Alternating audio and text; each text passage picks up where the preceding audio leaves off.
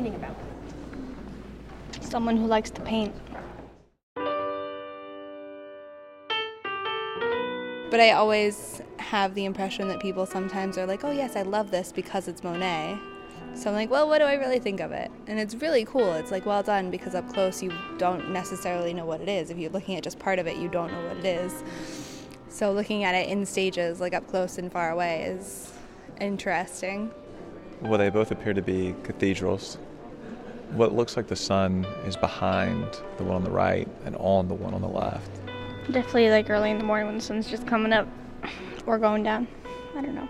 It looks like it was painted early in the morning, or maybe it's the afternoon. But the second one's much later, like it's during the afternoon. They look very different. This one being more dark, that's in the sunlight. I like the one on the left better. I actually like the one on the right a lot better. The one on the left doesn't do as much for me. After I said that, I kind of like the one on the right. This painting is in the sunset, and it has a very warm, comforting, beautiful feeling. I love the blues and kind of the light pink hues. It reminds me of dawn, and I just think it's really beautiful and it has a calming effect. So yeah, it's clearly a clear afternoon day, and it's kind of fuzzy. It looks like Monet needed glasses. Like all of his, they're just all kind of blurry. Like if I did a picture that looked like that, it would be because I didn't focus the camera properly. Mm-hmm. But the texture is the first thing that I noticed. It's in clumps, it's not smooth. I must have taken a lot of paint to make all this shades and all that.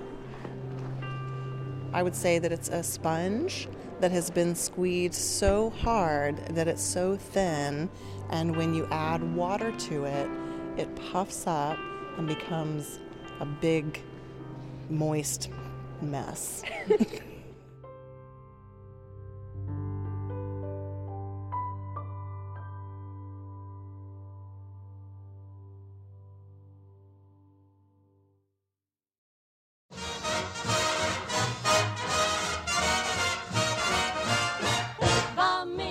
This is The Lonely Palette, the podcast that returns art history to the masses, one painting at a time.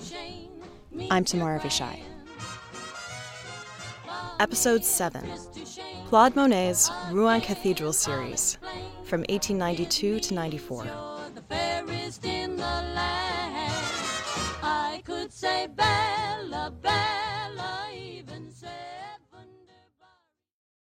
Let's take a minute to talk about light.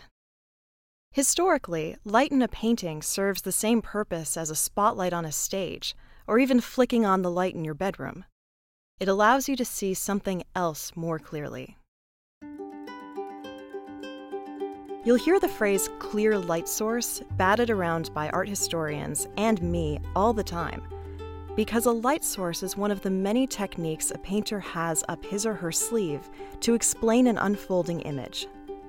It divides the traditional Western canvas between foreground and background, taking a flat, two-dimensional canvas and giving it depth. Light draws your eye to the important part of a narrative, like we saw with Copley's portrait of Samuel Adams. In other words, light was a shy and competent worker bee, keeping its head down, pushing its broom backstage, until Claude Monet saw its quiet spark and pushed it in front of the crowd. They went nuts, and a star was born.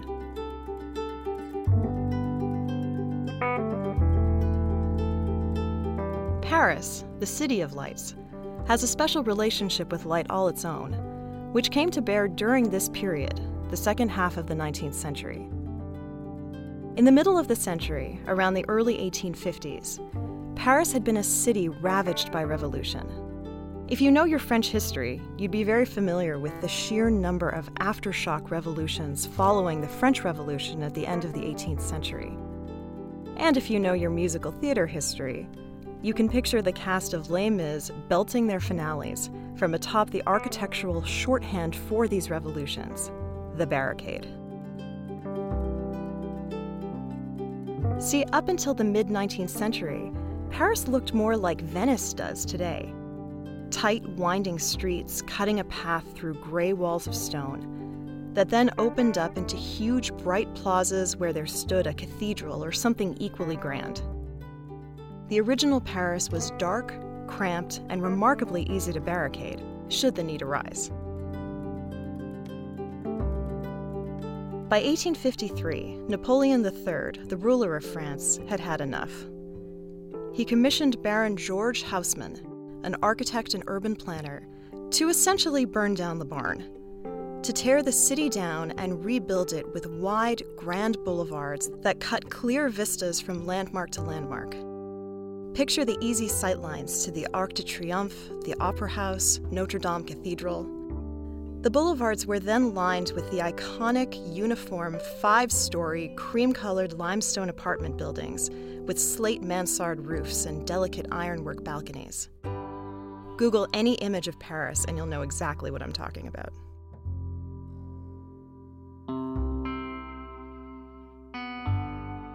It's easy to feel ambivalent about a plan of this magnitude, for, on balance, all the good and bad it did.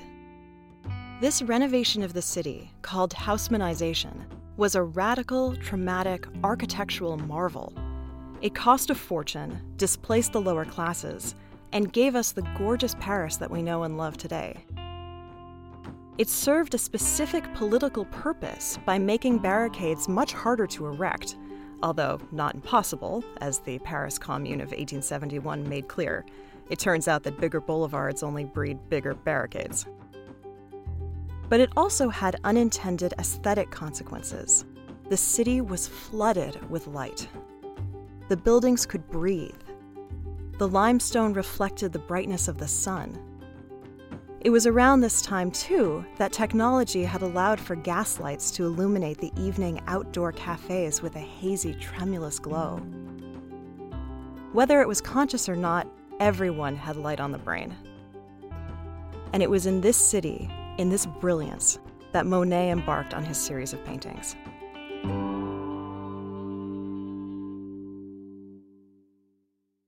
Of course, painting light is really, really hard. It is, in Monet's own words, quote, unobtainable, even, quote, nothing short of impossible. Not only is it essentially formless, but it's never even one thing. Light is a constant shapeshifter. By the time the brush has made its way from the palette to the canvas, it's already changed a little. Light takes on different qualities depending on the time of day, the time of year.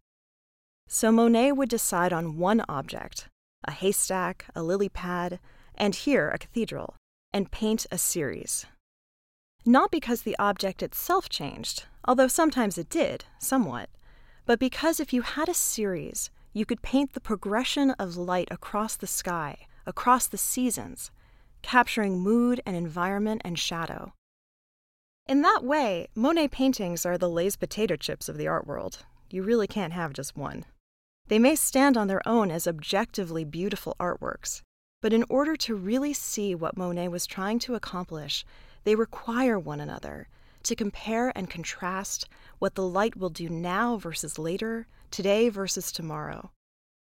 In this way, it's incredible to think about how monumental a task it is to try to capture something so fleeting.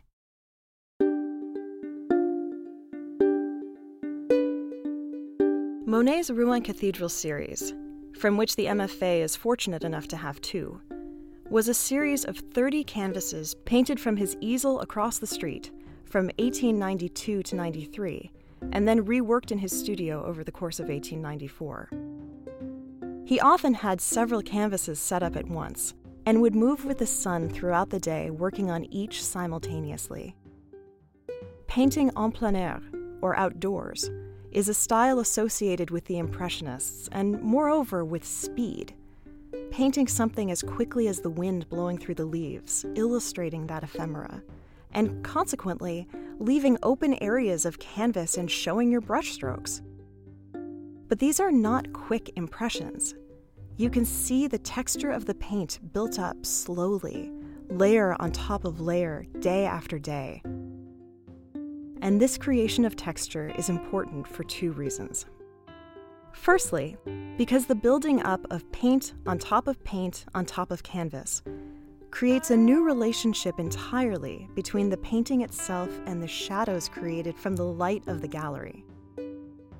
If you're standing in front of these paintings, and if the gallery draws in natural light, as this gallery in the MFA does, then you can actually watch the painting change in real time as the sun moves across the sky, activating and illuminating different peaks and valleys of light and dark on the canvas. Secondly, it draws our attention to the surface of the painting's subject, the cathedral. Why a cathedral?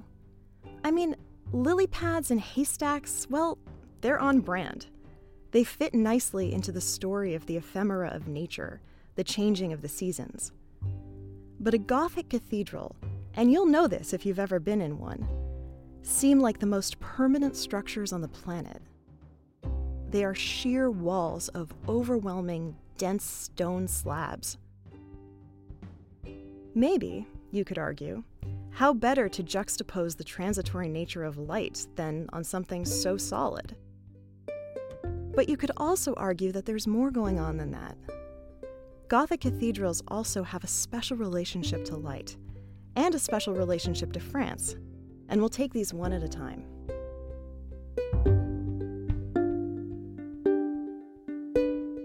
If you already know anything about Gothic architecture, then you recognize the pointed arches and probably giggled the first time you heard about flying buttresses.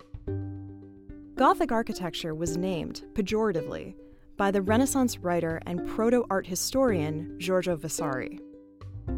From his tidy humanist perch a century later, Vasari found those massive French cathedrals to be barbaric and debased, and therefore named them for the roving, repugnant Nordic tribes, the Goths, that overran the Roman Empire.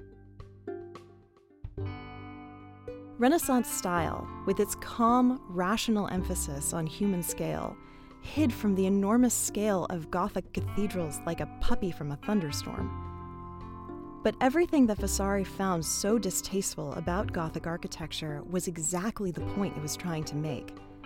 It was meant to be too big to swallow, too overwhelming to take in.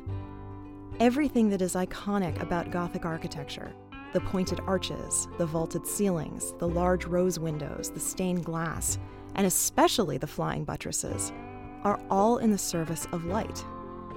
You were meant to lose yourself in the sense of verticality and upward lift by following those pointed arches to the heavens. And moreover, you were meant to bathe in the divine colored light that poured through the stained glass windows and feel an uncanny connection to God. Flying buttresses were actually the heroes of the day, pushing against the outside, providing counter thrust, and ultimately taking the load off the walls. So there could be, drumroll, more windows, more light, more transcendence.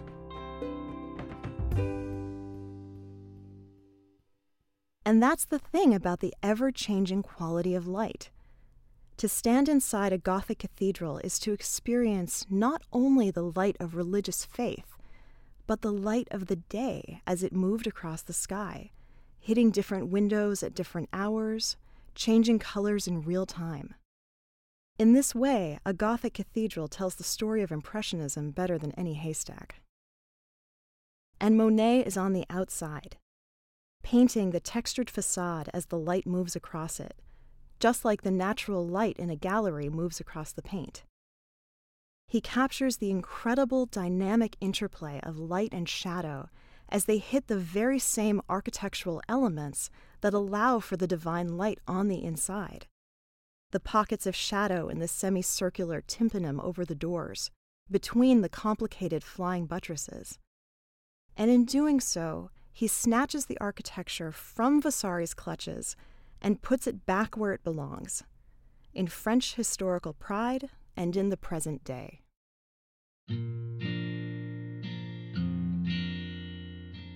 Gothic architecture is a uniquely French style, a symbol of French nationalism, permanent and stoic, yet in Monet's hands it is also airy, delicate, and shaped by its environment. something historical and iconic becomes as immediate as sunlight. In looking at these paintings, the facade dissolves into the very same ephemeral atmospheric elements that touched Monet as he was painting the cathedral, and touched the weary post-revolution, post-Haussmannized Parisians as they were viewing those paintings. And it's true. Looking at them, it's impossible to not feel the warmth of the orangey late afternoon sun against the blue sky, or smell the coolness of dawn, and be there in that moment. For all of its elusiveness, light is incredibly specific and grounds you in an immediate time and place. And maybe painting this French cathedral in this modern French style, which allowed for its contemporary viewers to be as close to their own proud history as they are to the sunset, was the most patriotic thing Monet could do. Or maybe he just wanted to capture the unobtainable the only way he could, over multiple canvases and untold tubes of paint, following the path of the sun across the sky, and hoping that light would look back someday and tip its hat to the man who introduced it to the world.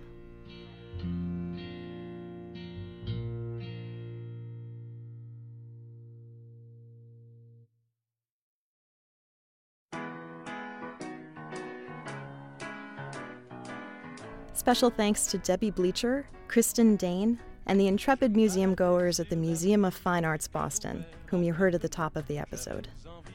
For more information, past episodes, and all the images, go to thelonelypalette.com, where you can subscribe to our mailing list or follow us on Twitter @LonelyPalette, like us on Facebook, and subscribe on iTunes, Stitcher, or wherever else you get your podcasts. And if you like what you hear, please leave a rating or a review. It really helps us out.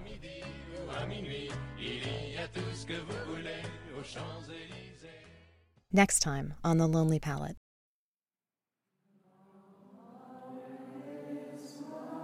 It's kind of like a giant took a big piece of iron and turned it into a circle, but with a little opening that people could walk through. Us little people. A canyon of steel.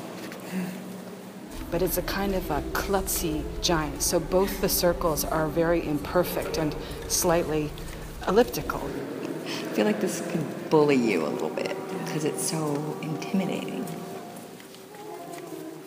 I feel like I'm not going to fit. Yeah. Do you feel tilt? Yes. Yeah. It's only because I know that there's an opening that I'm not having a complete anxiety attack.